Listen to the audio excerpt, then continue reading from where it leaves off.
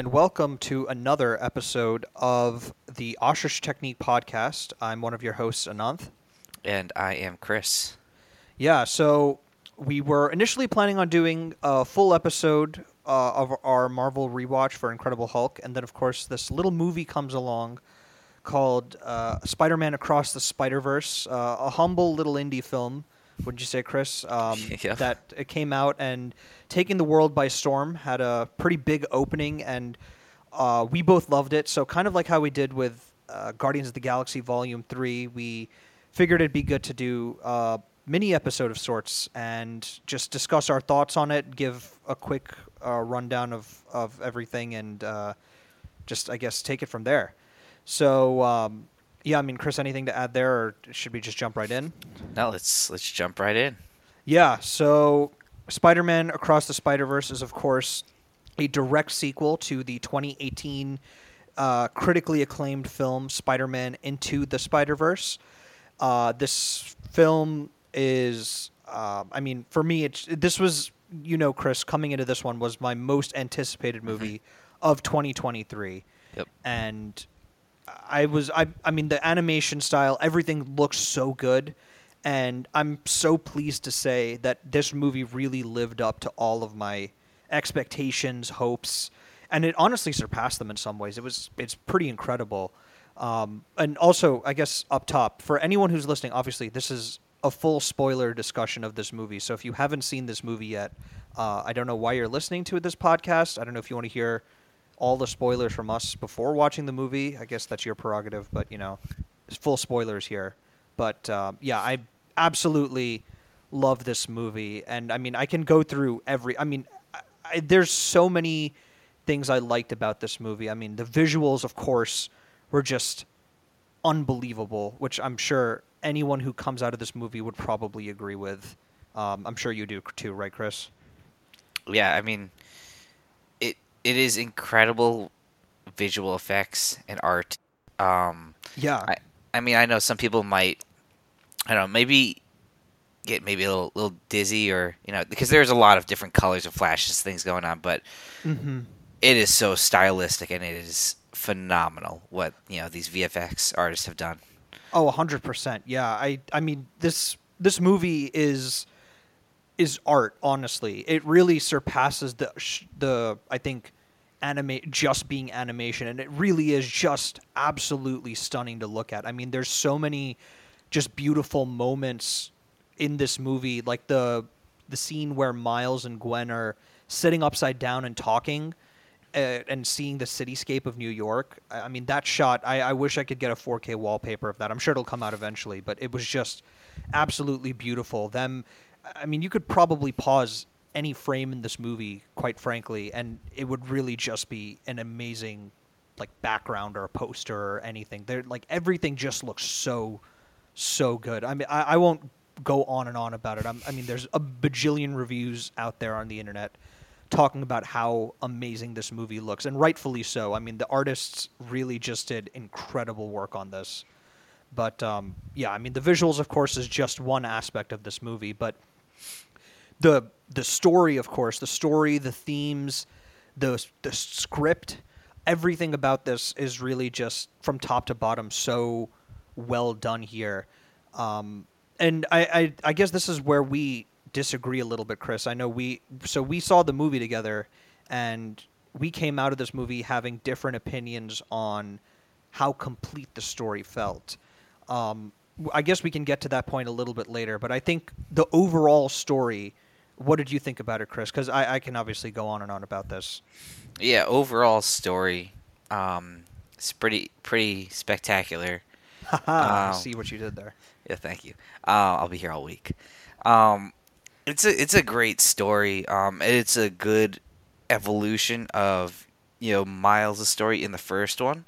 But the way they write it, they give all the different characters their own sort of journeys and arcs. Yeah. In a really good way, and I think the writers did a really good job balancing out all those stories and also just kind of interweaving all of them into one cohesive plot. Yeah, definitely. I mean, it's really interesting because this movie, I think, it really encapsulates everything that's great about Spider-Man. And I know Spider-Man is one of my favorite superheroes. I don't know about you, Chris. I would imagine he's probably up there for you. Yeah, I mean, I feel like most people. Yeah, exactly. I mean, Spider-Man is such a great character, but I think it really the story just encapsulates everything that I really like about Spider-Man, just stepping up and taking responsibility when everything is against you, like the entire world. Like I mean, for Miles, he's dealing with his own personal life in the beginning of the movie, uh, with school and weighing the responsibility of his family life as well, along with being Spider-Man. And then when he gets to the actual Spider Society, having to basically deal with the entire weight of the Spider Society shunning him for the most part, and in the face of that, still standing up and facing it head on, and basically outwitting them, which is pretty incredible considering he wasn't deemed worthy enough to be part of the Spider Society. Is again, just really speaks to the underdog nature of Spider-Man as a hero and as a character. And just, I mean, I love this movie. Even the story itself just is, again, how Spider-Man is, or Miles Morales in this case, is really dealing with wanting to be kind of like the Spider-Man that he saw from the first movie, trying to live up to Peter B. Parker, Gwen, Spider-Ham, Spider-Man Noir. And again, when he's ultimately shunned by everyone in the Spider Society, and particularly aggressive way and serious way by Miguel, it ultimately untethers him from all of those expectations. And he literally says, I'm going to do my own thing. And that's when he really takes control of his own story. And I think for me, that was just, it really works, this movie, on so many levels. Yeah, I mean, anything to add there, Chris? Sorry, I went on for a bit No, there. no, no. You go ahead, go off. No, I agree with your points. I think it's everything you mentioned about what Spider-Man stands for. Kind of what Miles is going through. It really works, and I'm just really excited to see the conclusion, and how all of his story wraps up. Come March. Oh yeah. No, I cannot wait till March 2024. This movie, it cannot get here fast enough. I am desperately hoping this movie does not get delayed, though. I mean, if they need more time to make it, and if it's going to be as incredible as the first two were, then I mean, I'll be a little bit upset about it. But take the time you need to make the third movie just as good as you need to. Yeah, I mean, I think one other interesting thing about that whole story of Miles being rejected by the Spider Society, I actually saw Dan Murrell's review on this. Chris, I don't know if you had a chance to see his review on YouTube, Mm-mm. but he was talking about how it's almost kind of a meta commentary, the whole Miles being rejected bit, because it kind of mirrors how, like, when Miles was introduced in the comics, he was also, like, pretty thoroughly rejected at first by a lot of the Spider-Man diehards, since he wasn't Peter Parker, or, I mean, maybe not like a white dude like he always has been in the comics. And the fact that Miles is, I mean, now he's arguably one of the most popular iterations of Spider-Man. Not that there are so many of, I mean, there are. I mean, this movie There are a lot literally of people. showed Yeah. how many Spider people.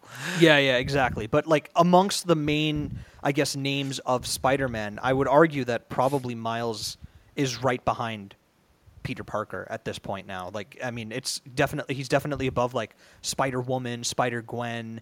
I mean, Spider-Gwen is also up there definitely thanks to these movies, but like Spider-Woman, Mayday Parker, who also was introduced here, Ben Reilly, all of the various iterations of Spider-Man. I would say probably Peter and Miles are 1 and 2. I mean, would you agree there? Yeah, I Yeah. would So agree. yeah, and I mean, I think part of that is also just Miles.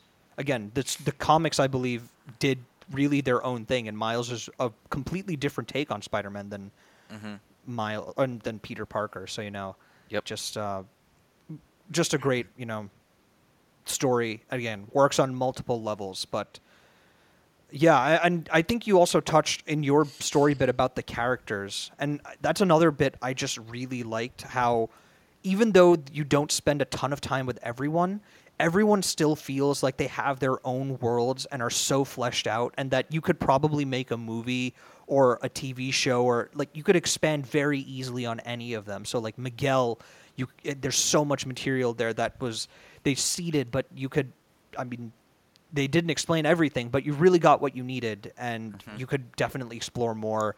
Peter B, you got more of his life, which was he obviously great to see him after the first movie. Spider-Man India, Pravitra Prabhakar, he was awesome too. Hobie, of course, everyone I think is coming out of this movie having a real appreciation and love for Spider-Punk or Hobie.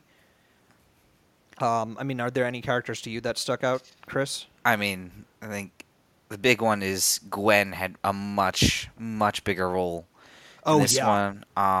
It was really good to see kind of her background, because we have all of these Spider Men, hmm um, so we kind of know the story of like how all of those go. But from at least a female perspective, it was quite different. To see Peter Parker is not the superhero in this one, right. and at least her dimension. So it was really interesting to see like how her Peter Parker met his demise, and how she still kind of went through all, not all, but she went through some canon events, which you know haven't really seen in you know movies or Spider-Man movies. Yeah, So I think it was a really cool take to see her and give her the chance to shine. They opened up the movie with Gwen, yeah. which I really liked. hmm Yeah, no, definitely. I think Gwen's story, I mean, she has such a great character arc in this movie where she is such a loner and basically trying to do everything on her own. And her arc is really just opening up and letting people in.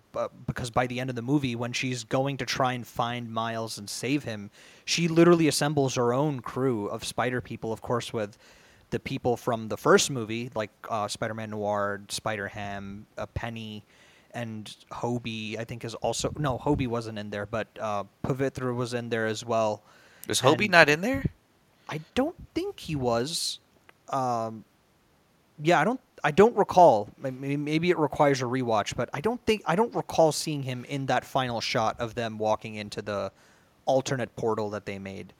But I mean, regardless, I mean, he's probably in their group in spirit and will probably show up in the next movie again, just because he is clearly an important figure in this whole story here. But yeah, I mean, Gwen just had a great arc, and I mean, I want to touch back again on the visuals here, but the visuals of her Her version dimension? of Earth were Yeah. just amazing. Just how the world changes and adapts, like the colors based on her emotions, were just super cool. Like Hmm. when she's hugging when she's dealing with her own problems, and then her dad comes in and she gives her a hug, or she gives him a hug. The colors changing to become more warm and inviting behind her was just, it was such a nice touch. Yeah, and just at least the style for me for that, it just reminded me of kind of like watercolor paint hitting the paper and kind of just Mm-hmm. s- you know separating out, moving outwards from the center, things that, yeah, like you said, kind of opening up, warming. It was just a great touch. Yeah, and every character had that lovely, their own unique art style. Of course, I think Hobie was the big, Yeah, yeah. the showpiece of that. And I mean, I've been reading articles about how, I mean, Hobie was his own technical marvel, where each piece of his clothing was animated at a different frame rate, which is just incredible. But different discussion. But basically, the art is just incredible in this movie, and the art is in service of the story, which is, I mean, just makes it even more Mhm. impactful and interesting to see. Yeah. Yeah, I think going back to the characters, I think maybe a bit overlooked or underrated aspect of or characters would be Miles's parents.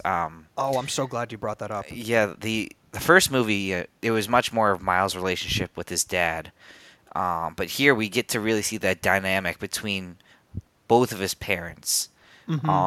and how their parenting style is, and it brought out a lot of humor, whether it was intentional or not. Oh yeah. And you really see, like, it's funny how his dad is the cop, and you really think he's like this big patriarch, and then you see him interacting with his wife in this one, and you realize, he's a bit of a soft. He's a little afraid of her, Oh yeah.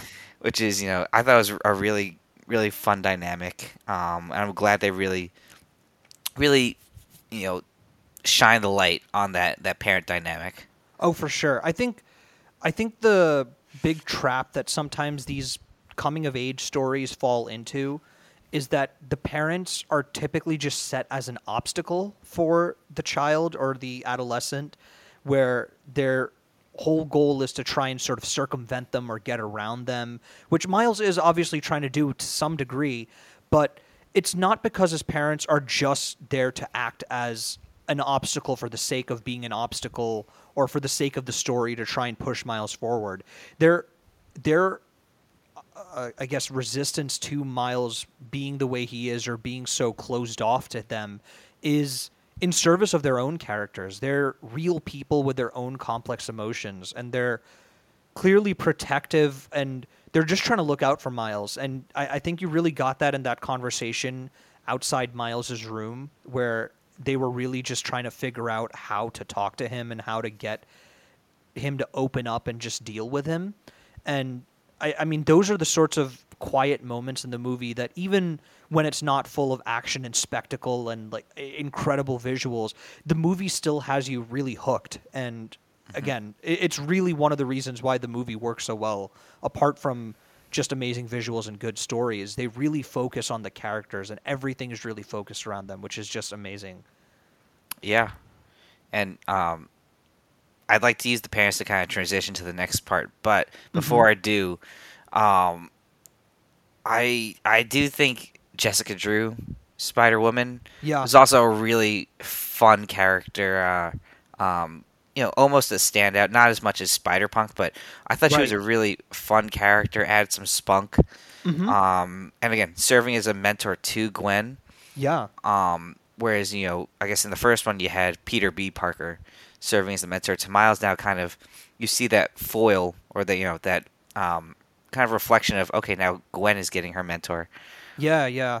I do wish we kind of got a little bit more of Jess in this movie. I Hmm. feel like she was maybe the one character I wanted to learn a little bit more about. We obviously got little bits and pieces from Hmm. her, but of course this movie had so much to juggle, so I'm not really going to Yeah. hold it against them for not having the space or the time to really flesh her out. But I mean, even what we got of her, I would agree that she really was.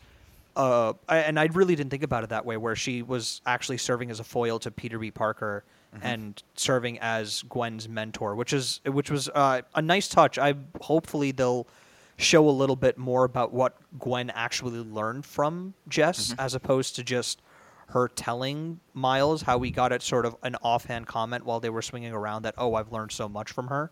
Hmm. But yeah, But yeah, one character that oh, we also didn't touch on. Sorry, I don't want yeah. Go to ahead. Yeah, go ahead. Go ahead. deal with it. Was the villain, of course, Spot. That is actually where I was going with the transition. Oh, perfect. Well, I guess I read your mind there, but yeah, no, Spot was. Oh man, it's what a great transition from being this really goofy villain, and he has a great introduction even as a goofy villain, but he really becomes super super menacing. And I know that I pointed this out to you, but it's really interesting how he has basically the same arc as Electro from Amazing Spider-Man 2, where he's sort of this goofy scientist that everyone overlooks and has this accident and is basically shunned by everyone, and in doing so basically makes him even more of a threat. But of course this movie just does it so much better and really gives respect to this almost like a D tier villain in the comics and makes him just this really formidable threat to Spider-Man, especially leading into this sequel. Sorry, I didn't mean to steal your thunder there, but go ahead on your thoughts on Spot. Yeah, no, I thought it was really great. Like you mentioned, it like almost a D tier villain, Yeah. and especially one that seemed kind of goofy looking. Mm-hmm. And they make him this real like threat, and you feel the the real impending doom from him. Also, like his theme like his theme music, it is unsettling. And some of the shots with Spot are really unsettling. Oh yeah. No, I Oh, the way they drew him is yeah. really really well done. Again, going from the really sort of goofy, like almost Dalmatian looking Hmm. character design to becoming basically the embodiment of like darkness and chaos, essentially, with the all the lines sort of going around him Yeah. and swirling around. He was genuinely, I mean, it was a scary image to look at. It's actually pretty cool how they again pulled that off because he's obviously a 3D character, but he looks like a 2D drawing, which is Hmm. again again going back to the art always, but Yeah. it's he just really is well all of the art for him and all of the characters are just so well realized Yeah. and again really serve to accentuate what they're trying to bring out from each of those characters. Yeah, I agree. Yeah. Um, and even I mean even Spot, like you kind of alluded to, he has a character arc as well, similar to Mm-hmm. Electro but done better.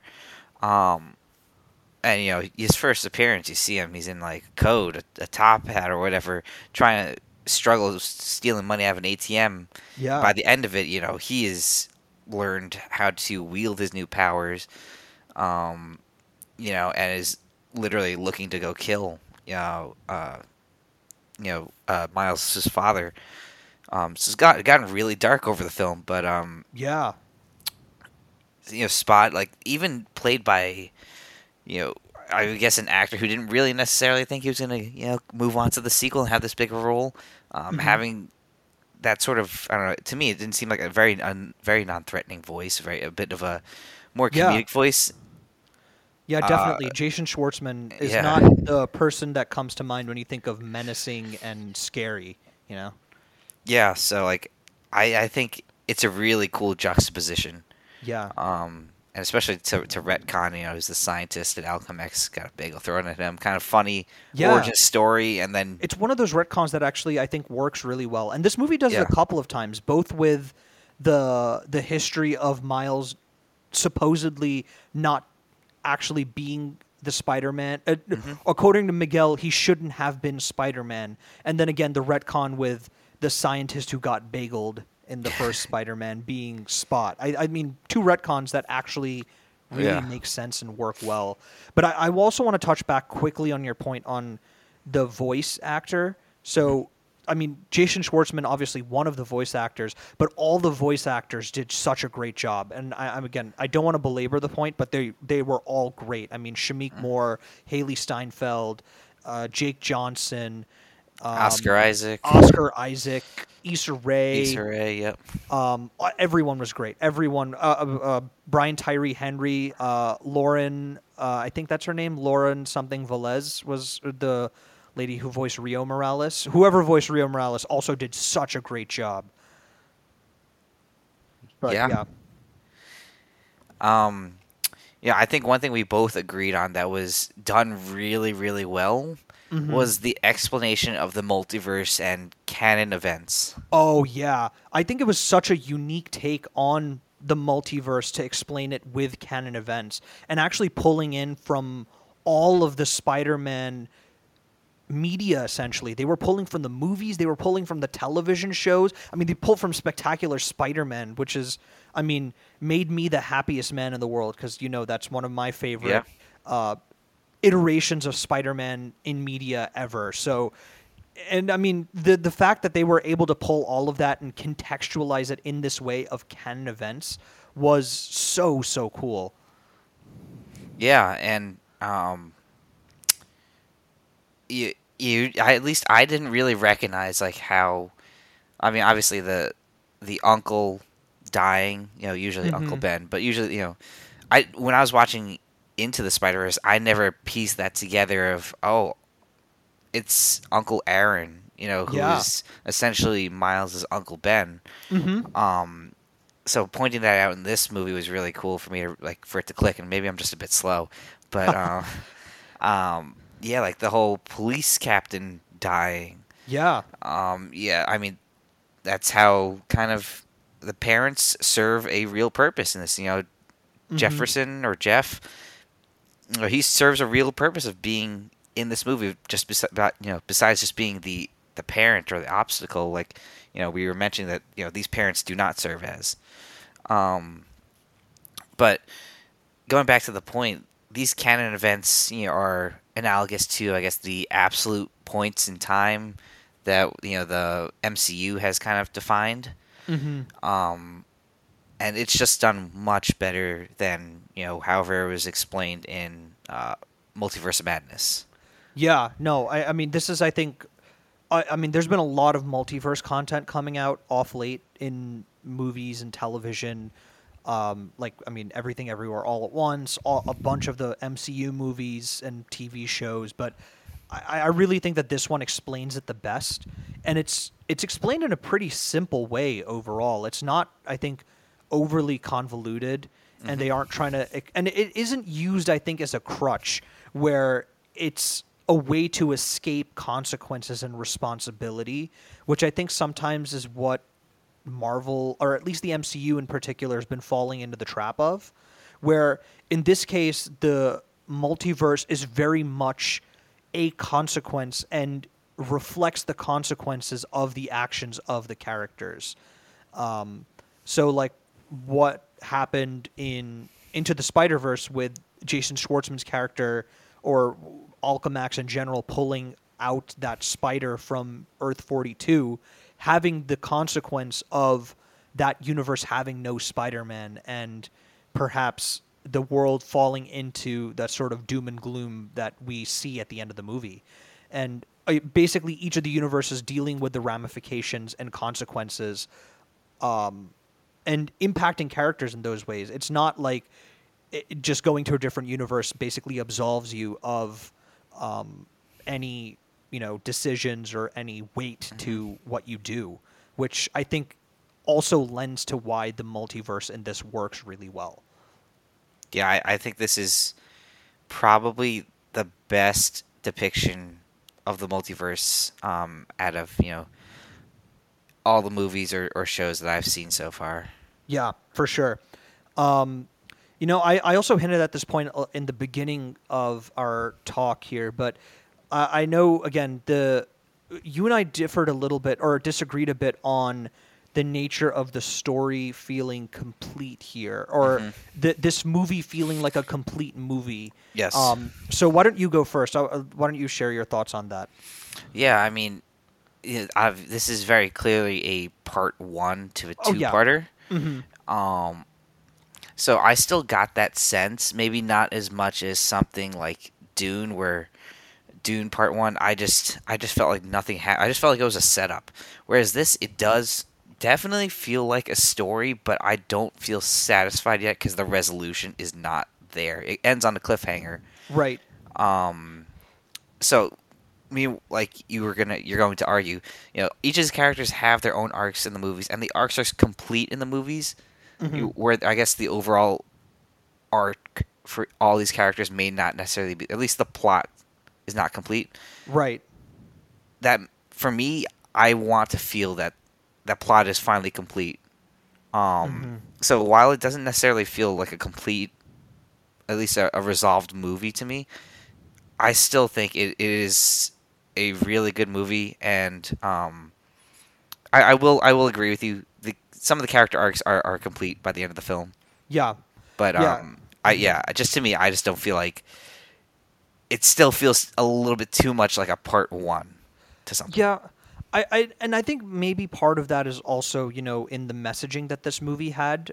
Maybe they wanted to, end it with a sort of surprise that it's a part one, because obviously you and I follow the media closely and follow media news, so we knew that this was a part one going into it. Yep. But I know in our theater, especially some of the young kids that we heard in our theater, when they showed the to be continued bit, we heard a pretty audible groan in the audience, because I think everyone was hoping that there was going to be more to the movie or something. Hmm. So, I mean, I think I agree in the sense that the story is incomplete, but I think that's inherent to the idea of it being a part one. I think for me, the overall narrative that they were trying to tell from point A to point B, it did feel complete in that sense, in that, again, in terms of characters, that felt complete to me. And I think that's really what this movie was trying to do in terms of completing a section of a character arc. Yep. And, Miles going from someone who wants to be recognized as a Spider-Man to really being his own Spider-Man, and Gwen going from someone who's afraid to work with other people or open up to her dad to, on the flip side, opening up to her dad and then letting people in and actually realizing the value of that. I mean, those are obviously the two key character arcs in this story, Yeah. but I think that in that respect, for me, I didn't feel unsatisfied coming out of the movie. Obviously, I'm still hungry for more, which is, I mean, they left us on a cliffhanger, which is why I really Yeah. want to, I can't wait for March. But I didn't have as much of a problem with it feeling like a part one. Okay, that's Yeah. fair. Um, yeah, I mean, it's just personal opinion. Yeah, of course. Of But course. yeah, I mean, to me, a film like Infinity War, where it is a part one to two part, story. Infinity War itself felt like a complete movie on its own. Hmm. It can stand alone by itself and not need the sequel. Whereas this movie, I feel like I can't give it a full honest review or rating without seeing the second one, because it just feels like it's a sister movie that needs to be there. Okay. I And mean, that's just my that's just my it's a thoughts. fair point. It's a fair point. I mean, this movie definitely. I mean, it's.